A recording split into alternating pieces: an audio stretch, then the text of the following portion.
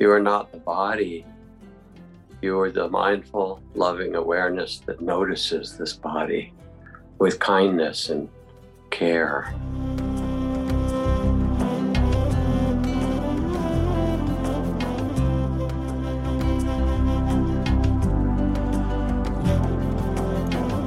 Welcome to the Jack Kornfield Heart Wisdom Hour. We are delighted to share with you Jack's innate common sense wisdom and his clear, open heart. If you are interested in supporting Jack's podcast, go to BeHereNowNetwork.com/Jack.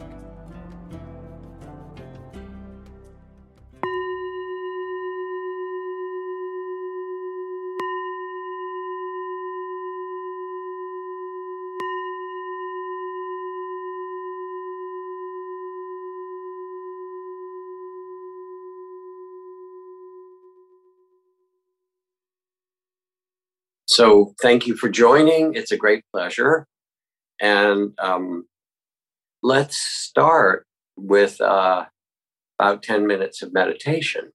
And then we'll do a little bit of teachings and mostly some dialogue and questions and responses. So if you would, let yourself find a way to sit that is comfortable and at ease, gracious, like the king or queen on your throne, both easy, gracious, and at the same time a sense of dignity, presence. You don't have to sit in any weird posture. You're weird enough as you are without adding to it from the meditation. But find your way on this earth to sit halfway between heaven and earth. And take your seat. And when you're ready, allow your eyes to close gently.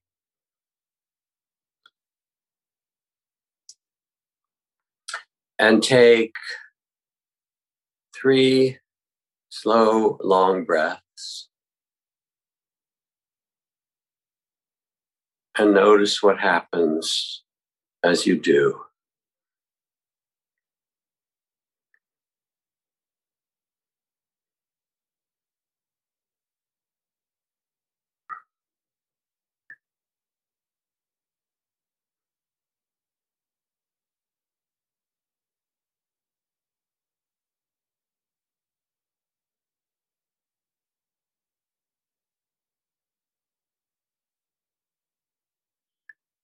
And keeping your attention here and now in your body, begin with some simple relaxation. Let your eyes and face be soft.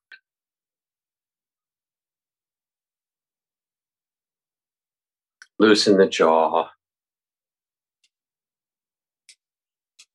If you like, you can roll your head in a little circle to release your neck and let it find a simple upright.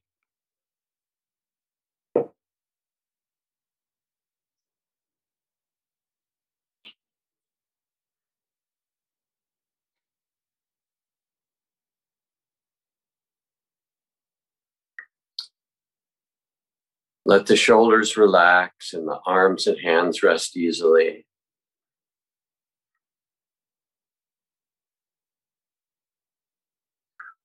And feel the weight of your body, the connection with gravity that brings you in the earth. You are part of the earth, brings you together in a steady seat just now, like a tree with roots.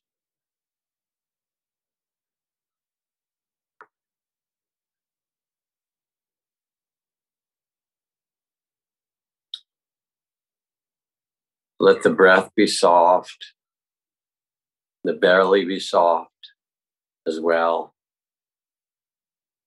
the breath natural.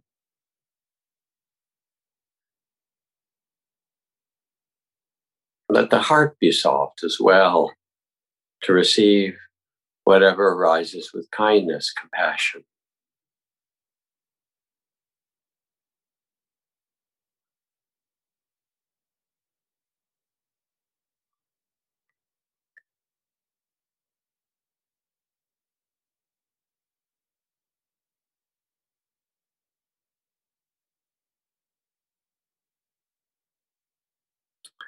And now with this embodied attention, with loving, mindful, loving awareness, feel how this whole body breathes itself. It's breathing with the earth.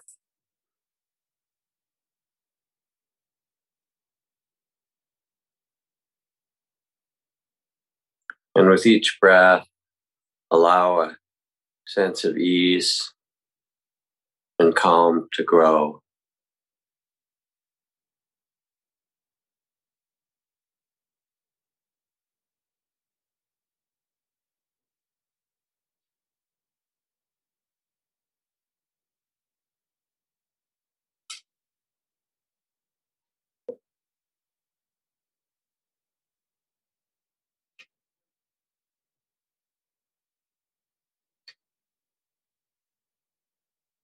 Let the breath breathe itself, the world breathing with you, breathing you. Ease and relaxation and presence.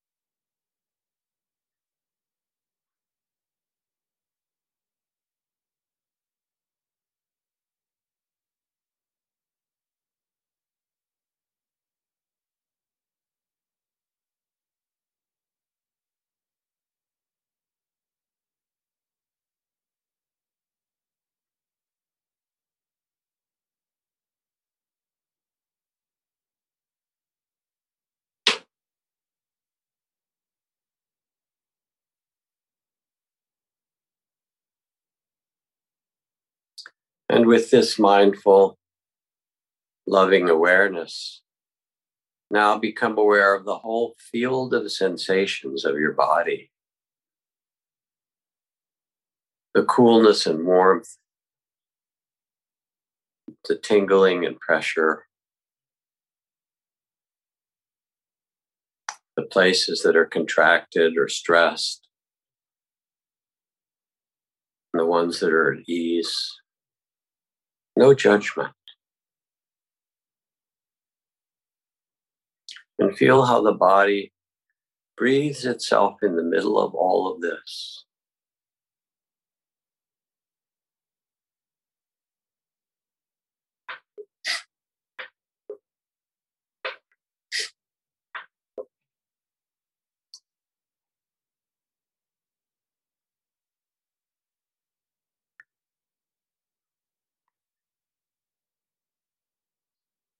And as if to give a little bow to your body for all that it's carrying, say thank you. Thank you to your body for carrying so much. What's difficult and what's beautiful. Thank you. I'm breathing with you now. And feel a sense of graciousness and appreciation.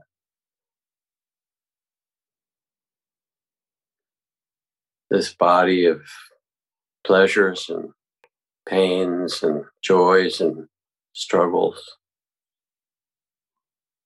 Let this bow be one of loving kindness and awareness. Thank you, body.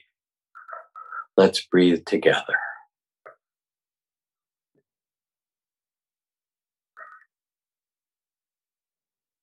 And find an ease and a calm.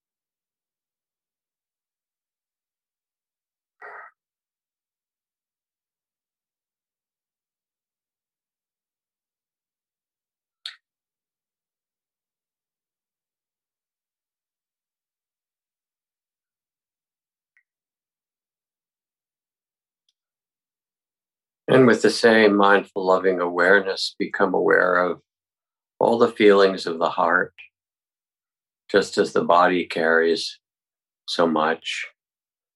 The heart carries longing and love, grief and tears, connections, worry and fear, carries joys and sorrows of so many kinds. And with the same mindful, loving awareness, holding it with such kindness, breathe gently and say to your heart, thank you. Thank you for carrying so much. I'm okay just now. You can relax. And let's breathe together, body and heart, just where we are.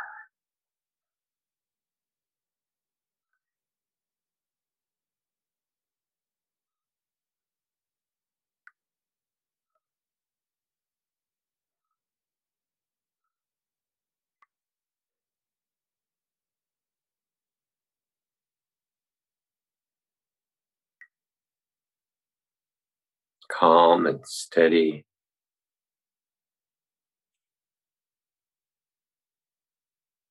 Ease.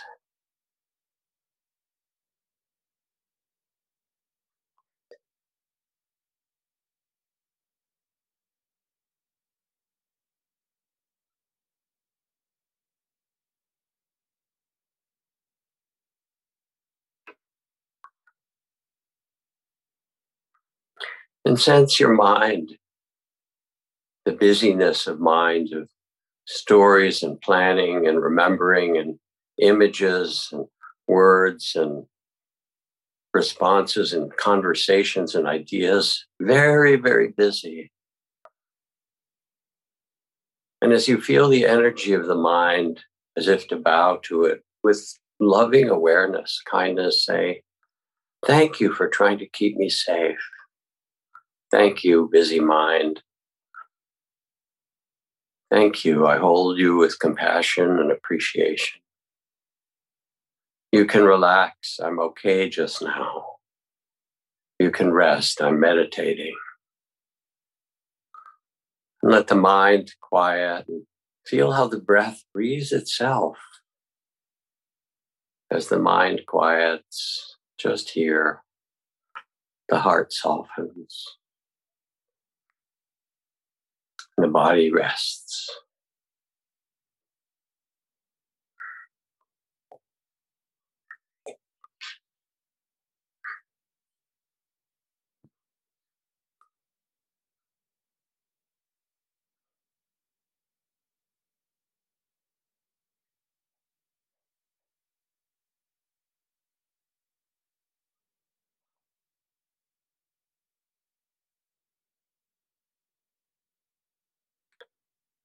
And notice how you have become the witness. You are not the body. You are the mindful, loving awareness that notices this body with kindness and care, that notices this breath graciously.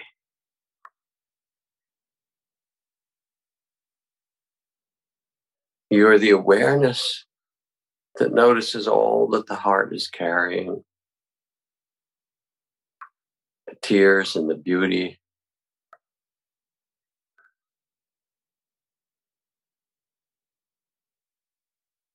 You are the awareness that is witness to the movements of mind.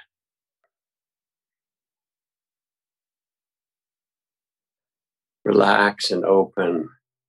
You are the field of mindful, loving awareness. This is who you really are. Consciousness born into this body. Rest in it.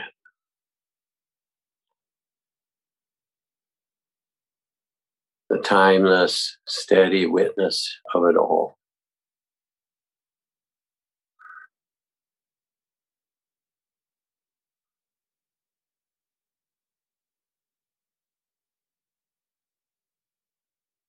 gracious, at ease.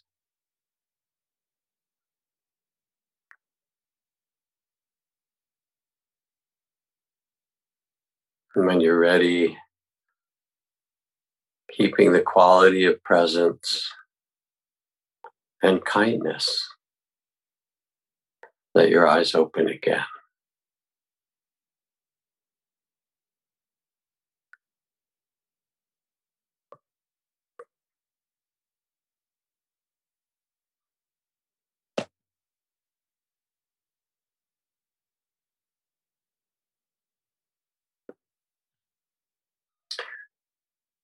So that was a meditation that took you through or included the mindfulness of breath and body, of feelings and thoughts, and an invitation to become the loving awareness itself.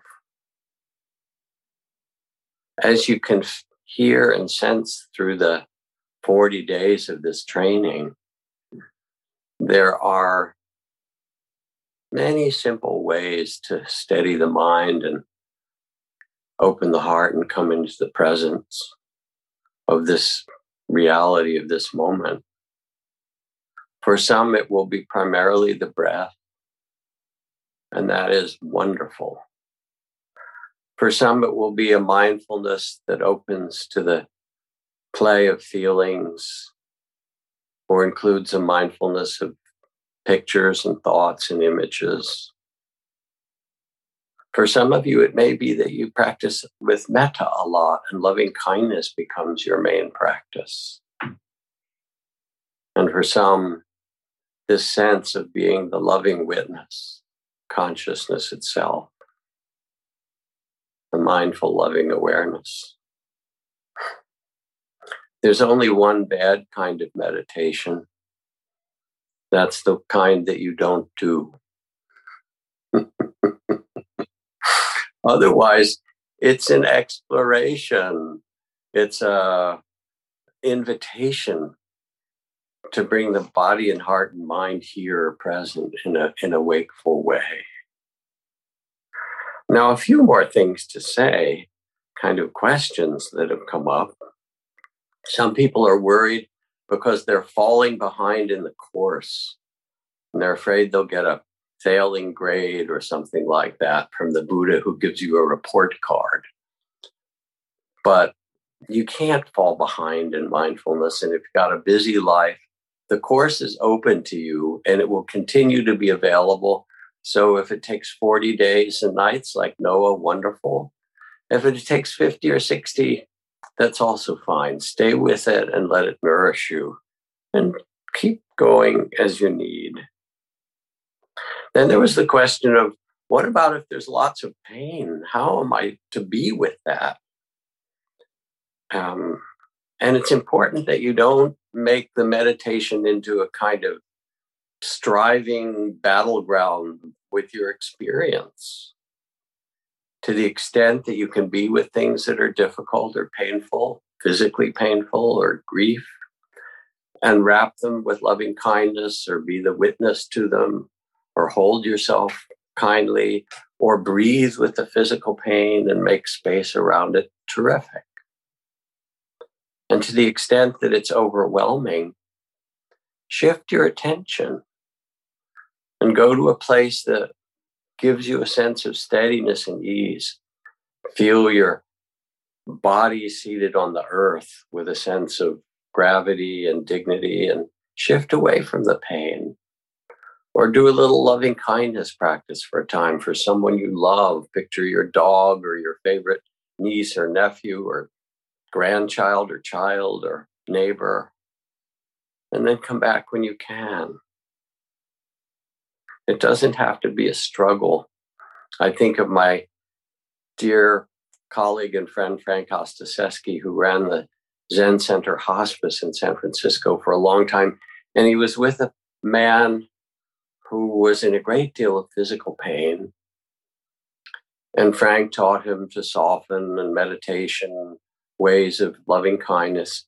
And the man said, oh, it's still so painful, even though he was taking all the medications they could give. And in dying, you should be able to get whatever medications you need.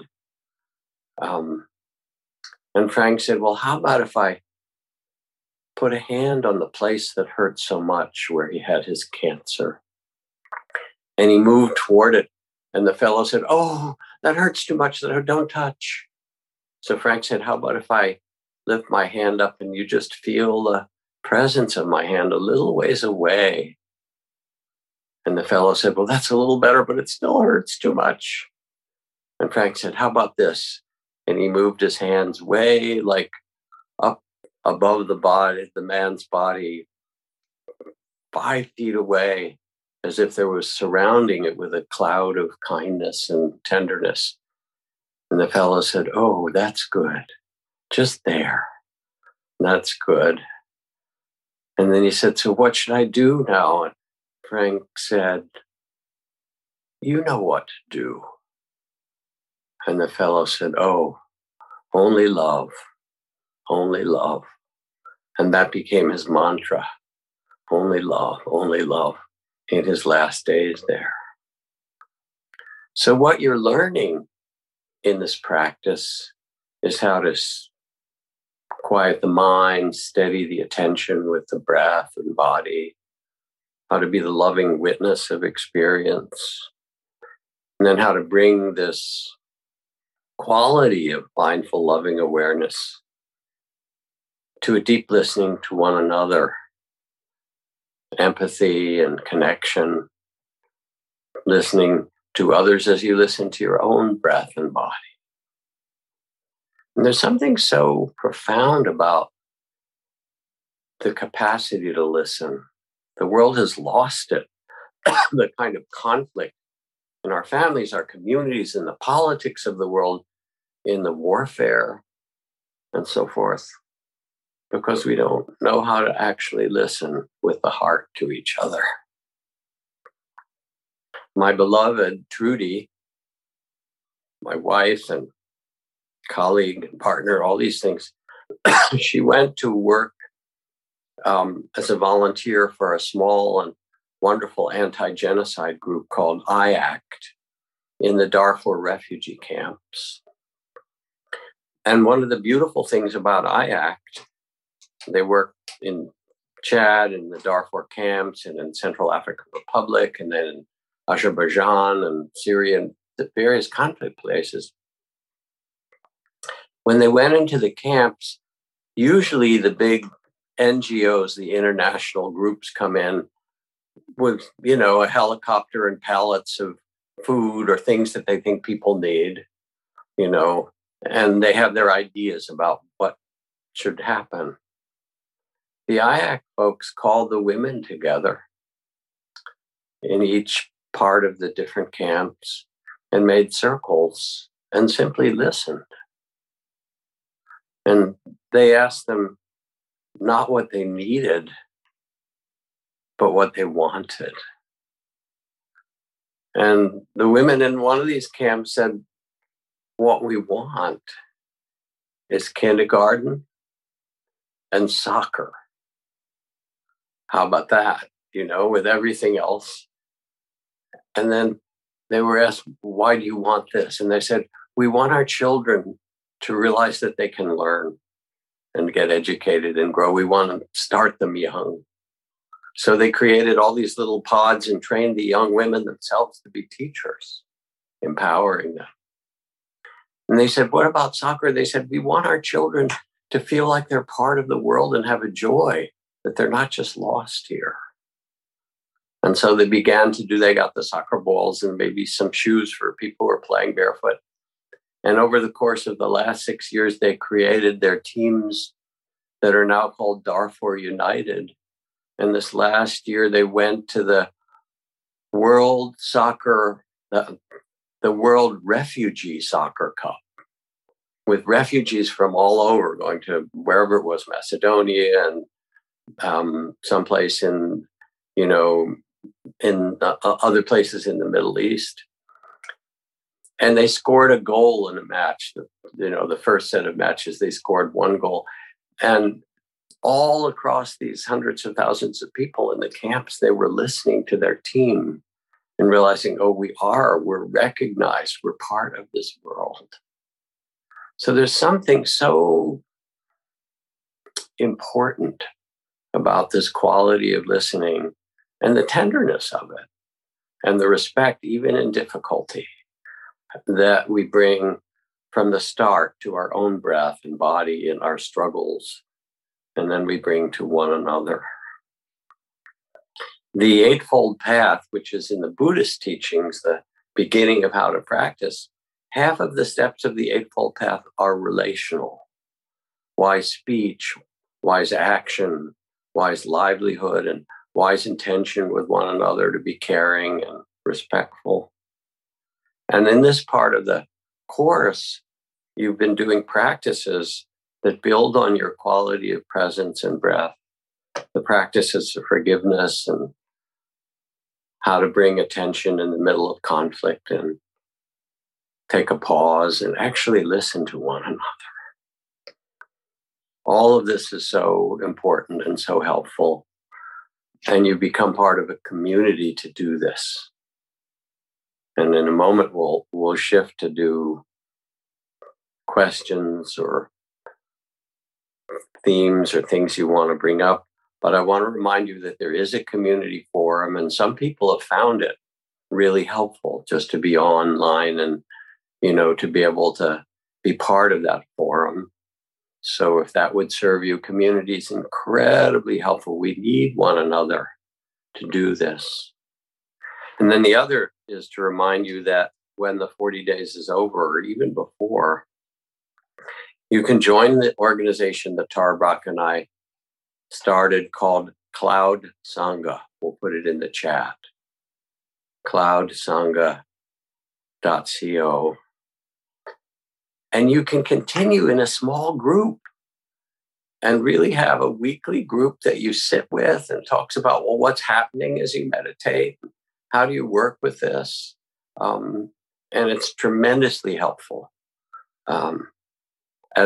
You heard me, I think, somehow mention what my friend Annie Lamott said, my mind is a bad neighborhood and I try not to go there alone, that there's something so helpful about us supporting each other in this, because the world just wants to kind of pull you out and spin you in all these ways where you lose the center and you lose the quality of presence. But the beautiful thing is that there are these direct and simple ways to train ourselves to come back and be present.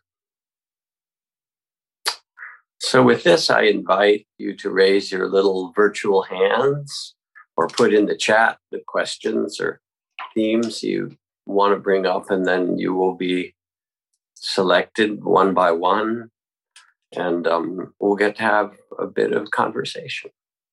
Mm-hmm. Yeah. So, Jack, are you ready to take some questions? I am indeed, Lorena. Thank you so much. Of course. So we have a question here from Eleonora, and she writes and have a question about how to work with the breath when there is difficulty or trauma. So, Eleonora, if you want to say hi to Jack. Hello. Hello, I'm very glad to see you. Where are you calling in from?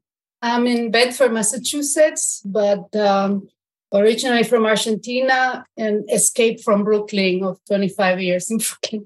Oh, well, I'm happy to meet you. So do you want to kind of say a little more about your question?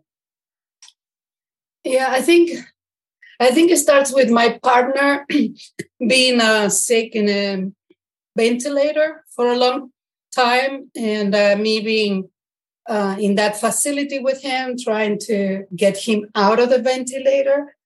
Anyway, he was able to, but it was a long time. And then I developed what is called is it hypersensitivity pneumonitis, which actually I get scar tissue in my lungs. And it's not that we don't know what it is. and it could be related to my birds. And I love my birds, and I'm stable, and I'm not giving them up anyway. But every time I think about it, when I feel that, and I do exercise, and I'm doing all hiking and everything, but when I feel that I'm not feeling so great, then I start thinking I'm going to end up like Licio, and I don't want to live like that, and what's going to happen with my babies. So, but each time I breathe, that's when I think I haven't done any meditation of focusing my breathing, because I didn't want to think about that. So that's all. So these are all really important questions. First, I'm just sensing how difficult it can be to be with a partner who's very sick, to have been in the hospital while your partner was on the ventilator. It's scary and difficult, and there's not much you can do. You can be there, but that's not your task isn't to fix them, but it's to let them know that you're there with them and trust that you can get through it.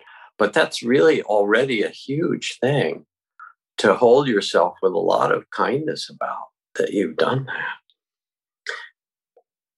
And then on top of it, you're saying, yeah, but it's not just his lungs, it's mine. I have scar tissue, and then it brings up fear. I'm going to end up like him. I'll be on a ventilator. I can't take care of my children. So there's all that fear. So first thing is, I like to invite you to close your eyes for a moment. And, feel as you do, just tune in to this moment in your body and feel the fear that's come, which is completely natural. It's trying to keep you safe, saying, I have to figure out how to stay safe. And imagine that you could wrap some compassion around the fear, not trying to get rid of it or make it go away, because it's trying to help you. And say, thank you for trying to keep me safe. Dear fear, I'm okay just now, because it's always about the future. I'm okay. And I think I will be okay. And notice what happens when you actually sense the fear in your body and heart and meet it with loving awareness. And keeping your eyes closed, tell me what you notice. I feel warm, and I feel safe, and I'm not panicking. Yes. Beautiful. So feel that. Just as you describe it, stay with the sense of safety and warmth. And know that this is in you, that, in 1 minute you were able to drop into a place that could hold all the story and fear and so forth. From a much wiser and bigger heart, you could hold all this. And so feel that this is available to you. Now, the next thing is, because you have your hand there on your heart and your lungs, instead of paying attention to your breathing, with your hand on your lungs, do a little metta or loving kindness for your lungs and say, may you be happy, lungs. May my lungs be happy. Sounds silly, but try it. Seriously, it's silly, but do it. May my lungs be happy and safe. Like you were holding a child, but now it's the child of your lungs. May my lungs be happy and safe.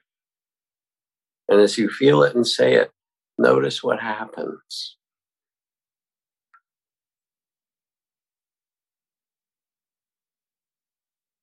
What do you notice? Like they're expanding and they're happy. They like it. They're happy. Yeah. So when you're ready, let your eyes open. And in a sense, that was beautiful what you did. So I really appreciate it. In a sense, what you're doing is shifting your meditation from trying to be aware of the breathing to first bringing in compassion for all the emotions, including the fear and so forth. You're doing a loving kindness and compassion practice. And then you're directing loving kindness to your body. And so my recommendation for you is to not do too much mindfulness of breathing. You don't have to do that because it scares you. Yeah. It's fine. It's trustworthy. But there are lots of other ways to practice loving kindness instead and go through your body. May my head be happy, my shoulders, my heart, may my eyes.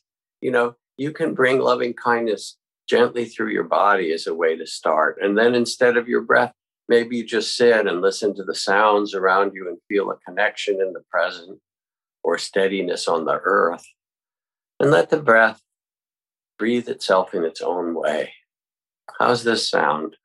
That sounds great. I don't have to think about them. I just only can love them. Right? Yeah, they like that.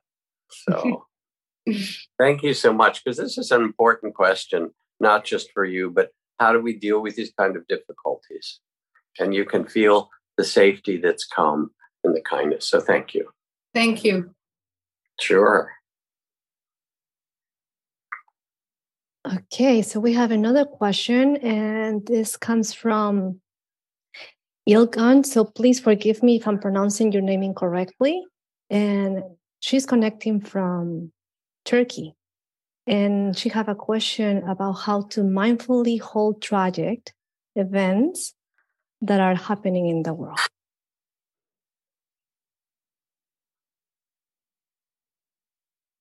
Ilkan, where are you in Turkey? Right now, I'm in Istanbul, Jack. And what part of Turkey is your family from? Some of them, one of them is from the place the earthquake happened. Yes. One of them very close. Yes. They're not living there right now. Well, I'm so moved by the tragedy and the suffering from the quake, and so many people, so many families, so many children, so many homes. It's almost unfathomable to take in. It's so so huge. So thank you for first being here and also for being steady with it, even though it's almost impossible. Thank you for your support. Actually, I'm just listening to you and Tara's voice last couple of days, and it's a refugee for me and for my friends. I can witness it. And thank you so much for your support. So a couple of things, maybe. One of the first is that the training of mindfulness directs you to live more in the present moment. If you look into the future, then there's all kinds of fears that come, and understandable ones. And if you look in the past couple of days, there's all the news and so forth. The invitation of meditation is to steady yourself, because that's what's needed in the long haul. You need two things. You need love, which I can feel from you, the care for each other. But also there has to be some people in the midst of it all that are steady while everybody else is kind of losing their way. You become a gift of saying, we're human beings. We've been through so many tragedies over the years of epidemics and earthquakes and tsunamis. And we help each other. And we will help each other now. And you become the steady one with a lot of love and a lot of tears. The meditation helps you also feel your seat on the earth and your breath and all the tears that come through you. I'd like to ask you, as you look at the screen, can you see all the faces? Can you let yourself see all the little squares rather than the spotlight? I can now. You can. And then I want to ask everybody who's on this call, because all of us have heard the news and our heart reaches out. I'd like you all to gaze at her. You couldn't, and you keep your eyes open. And I want everybody to look at you and offer their compassion and their support and their loving kindness. And you just look in the eyes of all these people. Keep your eyes open if you can. And take it in, because there's a tremendous amount of caring. People will send money. People will send what they can. I want you to feel that you're supported and cared about. And it's not just you, but it's all of them in Turkey and Syria.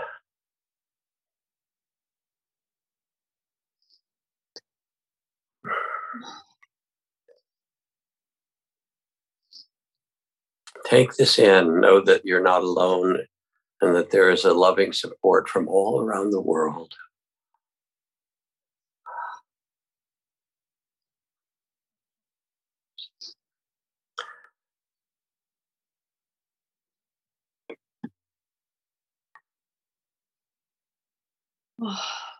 Yes. Yeah. And then one more thing.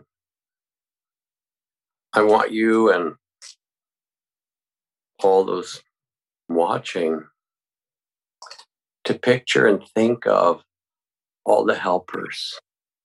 I want you to picture the people who are streaming in to the cities and to the broken buildings and to the people who are, buried or lost. How many people are coming to help?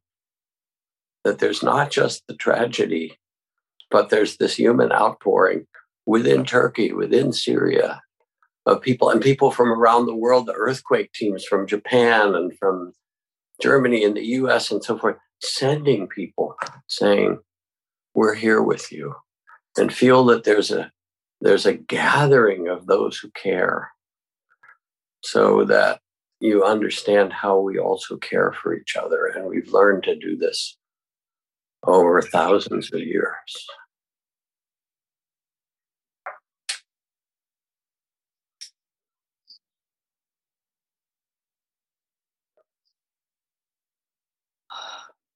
Yeah. So we mostly just want you to know that we're grateful that you're with us and giving voice to something so important, that we can join with you and that we're with you. Thank you. I feel the support in my heart, and I feel I'm carrying now to my land and to people here who really need this support. Yes. Yes.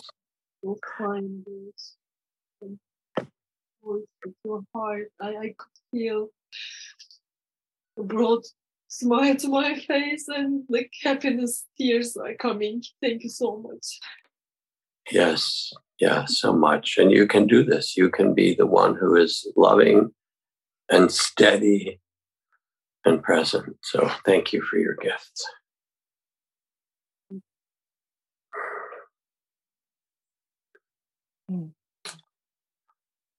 So, Lorena, another. Yeah, sure. So we have Tarn, and have a question about how to move past the surface emotion and get to the root. Hi, Tarn. Hi, Jack. Thank you so much for holding this Q&A. My question is really on the day-to-day close relationship that I have, and specifically with people who are close to me, for example, my husband. So I'm trying to apply the mindfulness practice to the emotions that I have on a day-to-day. But I feel like a lot of the time I get stuck when I try to recognize the emotions that I'm having. I'm just, kind of define it as annoyance or anger. But I feel like I'm not getting deeper and understanding myself more, and not getting to the healing part of it. So I'm just wondering whether you have any practical advice on how to perhaps get to the root cause and not just staying on the surface? Well, it's a beautiful and important question, not just for you, but for all of us in relationship, because we get triggered or we get reactive to one another in ways that pull on our past and pull on our fears and so forth. Where are you calling in from, just to know?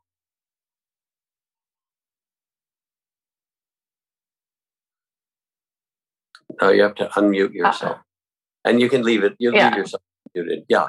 Yeah. So I'm calling from Hamburg, Germany, but I'm originally from Thailand.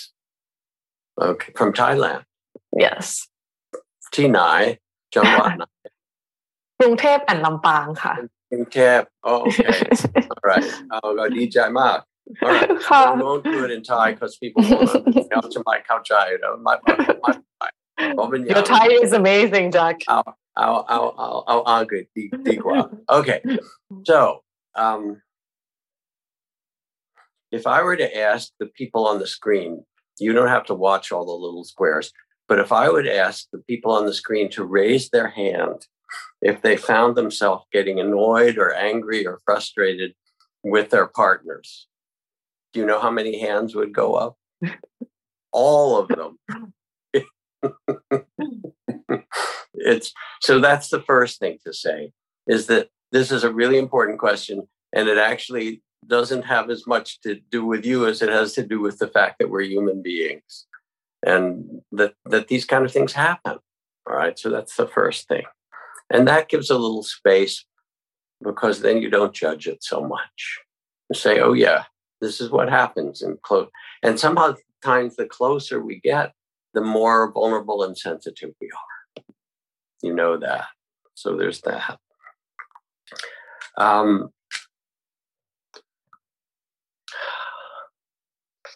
Yeah, I guess I'll tell a little tiny story and then we'll do a little practice together.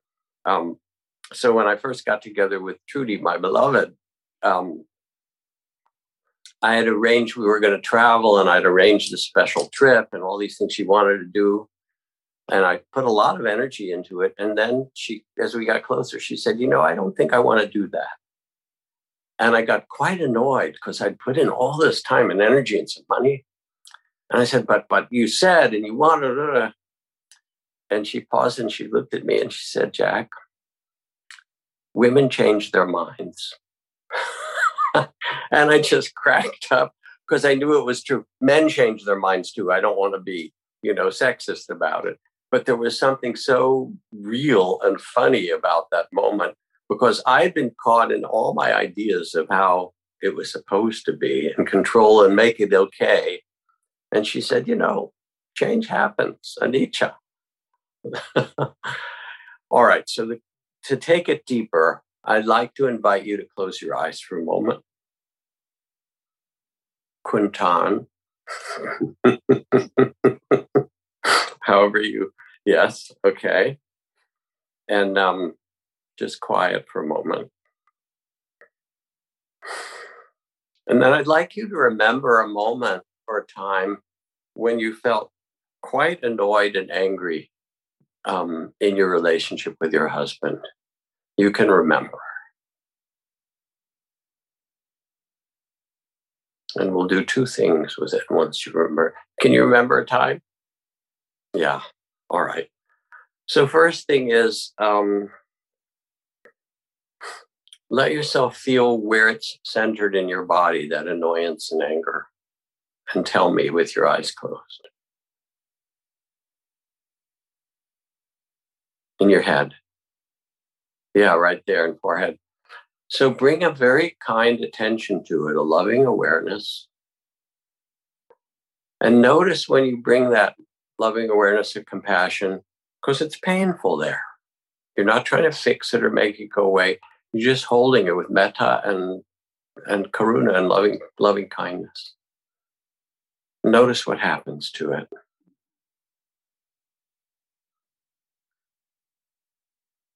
And as you notice, just mindfully present, tell me with your eyes closed, what happens? What do you notice occur? Start loosening up. Yeah. So notice that and let it loosen. You're not trying to loosen it, but just the attention and kindness itself allows it to release some. Now, underneath anger, there is often fear or hurt. There can be other things too. But as you let yourself feel this in a much kinder way, let yourself also know, you can know what's touched underneath this. Is there a fear? Is there a hurt? Is there something else? You can know.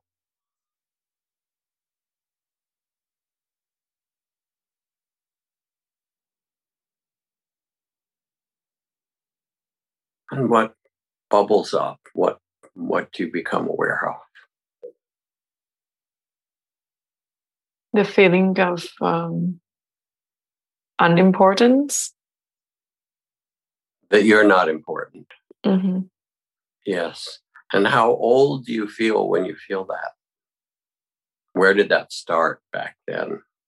How old were you when you started to feel that?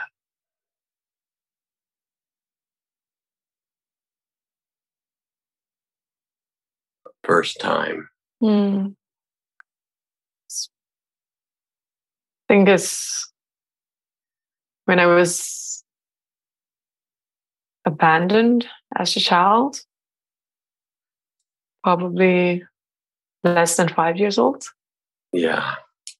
So hold this 5-year-old girl who doesn't know if people care about her. People are dismissing her, is she really respected and listened to, and so forth. First thing is just hold that child with kindness, because she still feels hurt or sensitive. And she was. You're not that child anymore. You can be the loving witness of this child, but she's asking for your attention.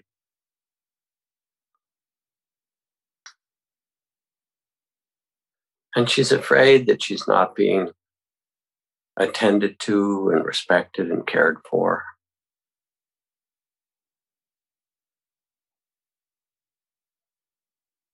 Is she okay with your kindness and holding her?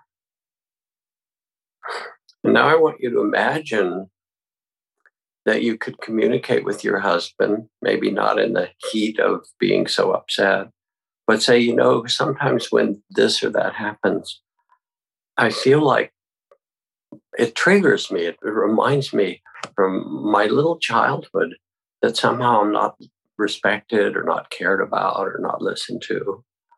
That's what it feels like in me. And imagine you could say that, because it's a very vulnerable thing to say. Mm-hmm. You're not talking about him, not talking about blame. Imagine you could say that, and then let yourself imagine how he would respond.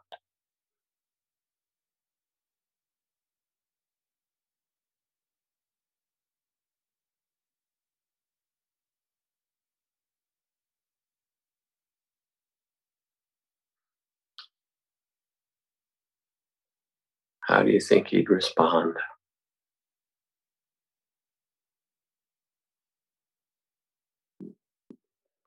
With calmness. Mm-hmm. Yeah. And he might even apologize. Yeah, certainly with some kind of care. I didn't mean to do something where you felt disrespected. I was just trying to do my own thing. And, and then you took it that way, but that's not what I meant. So now you're in the field of mindfulness of conflict and emotion, the very thing that you asked about. And you're bringing to it a mindful, loving awareness, a compassion for that little girl, 5-year-old girl who's sensitive to these things. And then the wisdom to say, I can know this and hold it with kindness, and I can even express it, not with blame or judgment, just saying, this is what's here. And then you find that you get a very different response. And when you're ready, let your eyes open.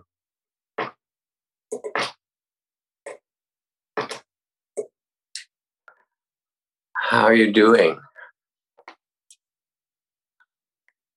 I just didn't realize how deep the pain goes, I think. Yes. Yeah. So that also means that you want to have a very deep and big compassion.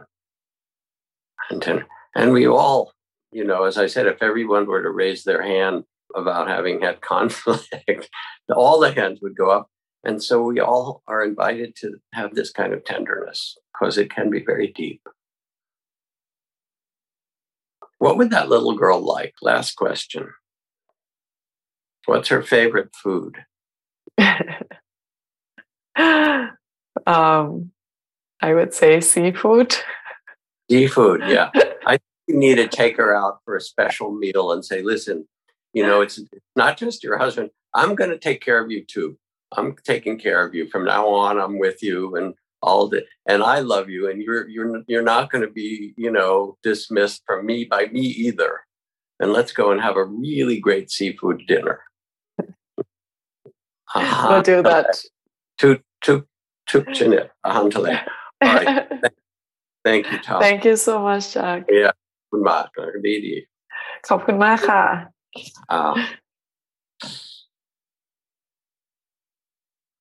Jack, are you ready for another question? I am. Okay, I'm having a good time, actually, even though this is about suffering. The beautiful thing is that, and it's very much central in Buddhist teachings, that the Buddhist noble truths or basic truths say that there's suffering in life, but that's not the end of the story. Suffering's the first truth and its causes, fear, greed, hatred, and so forth. But then there's a path to the end of suffering, which is really what we're practicing. So I'm grateful that we have this dialogue. All right. Yeah. Let's see who's next. So we have Ben with a question on how to work with difficult emotions when mindfulness isn't accessible. Hmm. You want to say hi to Jack, Ben? Oh my God. Who's that little person? Yeah, this is Samuel Bodie. This is my first son here. Samuel Bodie, how great to meet you.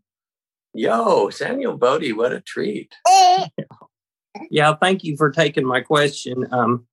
I think it kind of bookends with the last person there, and I had a really difficult childhood as well with a lot of traumas, and about 8 years ago I really dove into meditation, and I went on to some Goenka retreats, and I've gotten so much out of that, but I believe this course has really helped me with self-compassion. But there's been a lot of instances where I'm not sure that I've made progress with things when I'm trying to sit with really deep emotions, or whether it be anger or grief.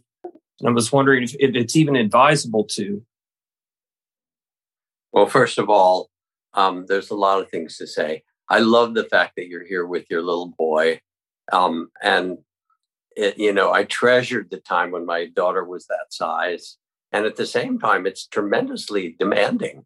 It's like if you go to a Zen monastery, and they say you have to sit and you don't move and you do your, yeah, it's one thing. But then with or you get to go to sleep with a kid like this, there's no time off in the middle of the night, whatever. It's a great Zen practice and a really demanding one, but also one of the great joys of life. So I congratulate you and little Samuel Bodie. Then I really appreciate that you have done retreats. The Goenka retreats are great retreats, and there are many kinds of wonderful retreats. The question about progress first, I'll take that first, is really important. I remember my dear friend Ramdas saying when I first started to meditate, I had anger and annoyance, and fear and greed and so forth. And now, 40 years later, when I meditate, I still have anger and greed and fear and confusion. He said, but they don't bother me. They just come and go, like clouds. They're there, but I don't take them personally. So that's the first thing to say. If you have an ideal that you're going to get rid of this, it's like getting rid of your humanity. You will have tiredness and emotions of all kinds, and whether it's frustration or anger, things, and they're just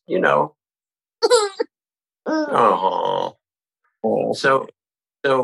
So that's the first thing to say. It's just being human.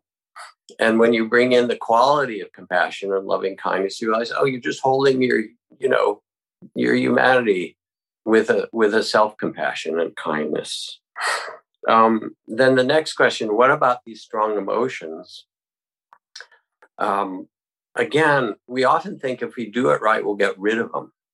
And that they still come means either you failed or you're not being able to do it right. Sometimes it's helpful just to sit and make space. And sometimes when I got really angry because my father was violent and abusive in all kinds of terrible ways. So I also had a pretty traumatic childhood. And it would come up. And at times I said, I'm just going to sit and let myself feel it, because it wasn't just my father. It was in me now. He wasn't even in the room. And there it was. And sometimes I could do that. I could breathe and ground and bring some kindness to it. Sometimes it felt overwhelming. And then I said, all right, I can't be balanced with this now. I'm going to do some walking meditation. I'm going to shift and do some loving kindness for my boy, for my, wife, for my community, whatever, whoever my partner. And I'll come back when it's a little easier, because the point isn't to drown, but actually to find a way to navigate. And your question is really wise, because you're asking that from an inward sense that sometimes I can be with things, and sometimes it seems like a bit too much. And let me find another way. Let me take a walk, or let me, breathe outside with the trees. Let me do some loving kindness, something else. And I'll come back to this. Most important is not to use the meditation to judge yourself with it. Let's see. How's this resonating? It resonates really well. I think with my son here, it feels like there's an urgency that I need to relax. Like it feels like, okay, you have all these issues that you need to deal with now, and I don't pass on any trauma to him, but to me, it's amazing to look into his eyes and see the love that I want to feel for myself, and and I'm trying to find where I'm getting stuck on feeling, because he loves me unconditionally, no judgment at this age, and it's so beautiful and amazing, but it can be also so like poignant and a little painful to me that I don't feel that love for myself completely. Yes, and what you say is so poignant. I will tell you that when my daughter was young, we put money into a therapy fund for her. I mean, it's partly funny, but it was partly true, because we tried to be good parents, but we knew we would mess up. And the nice thing is that they're resilient. There's that phrase, a good enough parent, from this famous psychoanalyst Winnicott, who was one of the great kind of mentors for wise child rearing. They're made of rubber. They bounce. Even if you drop them, they're okay. They're very, very resilient. They want to learn. And yes, they pick up stuff, which is part of their task and their karma. If you love yourself and love them, that's at the center of it all. Just what you're saying. And the rest of it, he doesn't need a perfect father. And you don't need a perfect child. He is perfect now, but someday when he's a teenager, he won't be quite as perfect. But it doesn't matter. You get to love him, and he gets to love you. And what you said is actually what's really perfect and beautiful. So everybody on screen gets the treat of watching you with little Samuel Bodie, and it's making us all happy. So you succeeded. Thank you. Thank you, Jack. What do you think? Should we take one more? We have one more lineup for you if you're ready. Okay, last one. Okay, so we have Sheena, who have a question about finding peace around family members' difficulties. Hi, Sheena. Hello. Where are you? Just give me a minute to arrive. Feels a bit unreal. So I'm just anyway.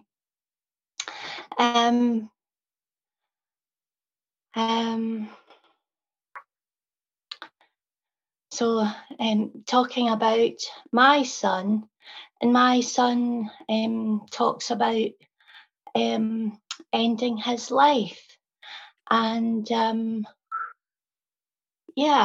just and listening to the meditations, and one of the meditations in the course is talking about having a peaceful heart or living with a peaceful heart, which I'm holding on to. And and I guess I kind of I think as a parent, that's one of the most difficult things to sit with. And because he's older, I don't have any control. Yeah, how old is he? He's nearly 21. And as you know, it's a difficult time, and it's an impulsive time, and so I guess feeling that I don't have any control as I did when he was, or I had more control when he was younger, but what can I do for him? How can I help, really? Yes. Because it's I'm transitioning. I used to be able to help him practically. I could do things, but now I can't. So it's a different. I don't know how to be a parent of an adult child. Yes. So I see in the chat there's lots of other people who are with you. And first, I'm just taking it in because I spent a week or two ago, I was with a very close friend whose son also was saying he wasn't sure he could live or not. He had ideas of taking his own life. And what you're describing is one of the hardest things we can live with as a parent. So first of all, I just don't want to make light of it in any way or say, oh, you can practice with this. This is extremely difficult. That's the first thing. And just to acknowledge how hard it is.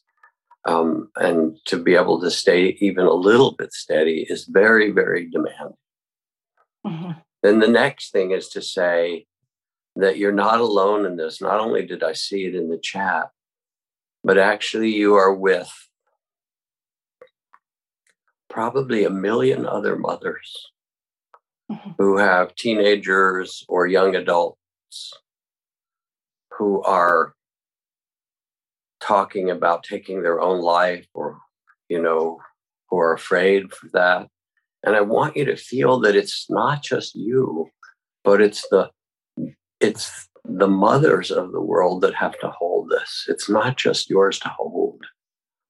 And sense, even as we talk, that there's a kind of a sisterhood with all these mothers who hold both the beauty of their children and also the suffering and the tragedy and the pains of it. And see if you can sense this as we talk. And then one of the things that I learned early on in this is that people who are suicidal, they are right that something needs to die, but they incorrectly think that it's their body. Their body's not doing anything wrong. it's something in their situation.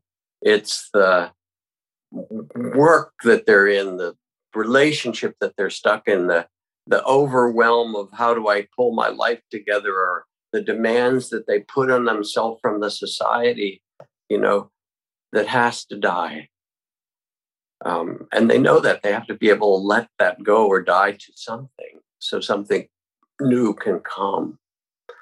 And when you understand that, then there's a sympathy for the impulse, because it knows that something has to die so something new can happen, but not the body. And, for people to have even a glimmer of that in that circumstance means, oh yeah, I guess I have to look and see what it is that really does need to die. And you're knowing that also. You, in a way, you carry the dual role of being the loving mother, and also because we're so close with our children, you also get to make conscious things that may not be so conscious to your boy. And even your ability to sense what it is that has to die, or what it is that's so painful that needs to be held in compassion, and despair, and so forth. There is no simple answer, but the extent that you can feel yourself connected with all the mothers, and especially the mothers who have children at risk across the world, and realize we have to do this together, and stay steady with that and feel nourished from it.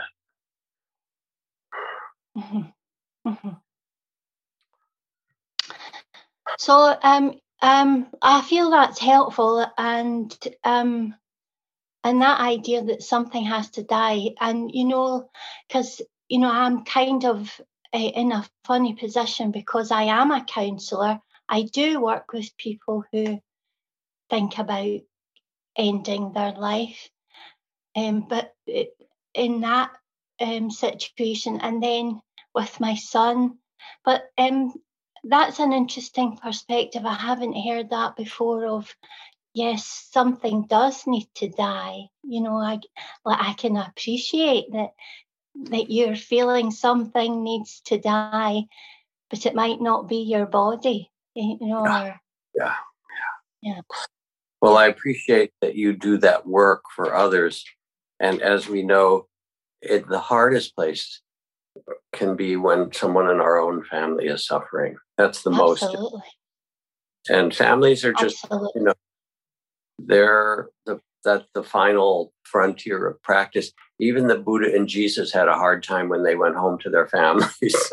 So it's not just you. It's the most demanding and the most tender and the most connected and the most sensitive, and the place where we love so deeply. So we have to end this class. I'm so glad you're taking this training to whatever extent that you can use this just to ground yourself, bring in loving kindness, compassion, forgiveness for yourself and your son. All of that will be so helpful. And I guess the last thing to say is I'm just so grateful for the honesty of everyone who spoke up for you, Sheena, and everyone else. And remind you that please consider joining Cloud Sangha, because you can have groups like this where you have support from other people. So blessings, and carry on. You have another week or so to do this training, and may it bring you support. And everybody's sending you in the chat their love and their blessings. So they're with you, Sheena. We are all of them. Thank you. Yeah.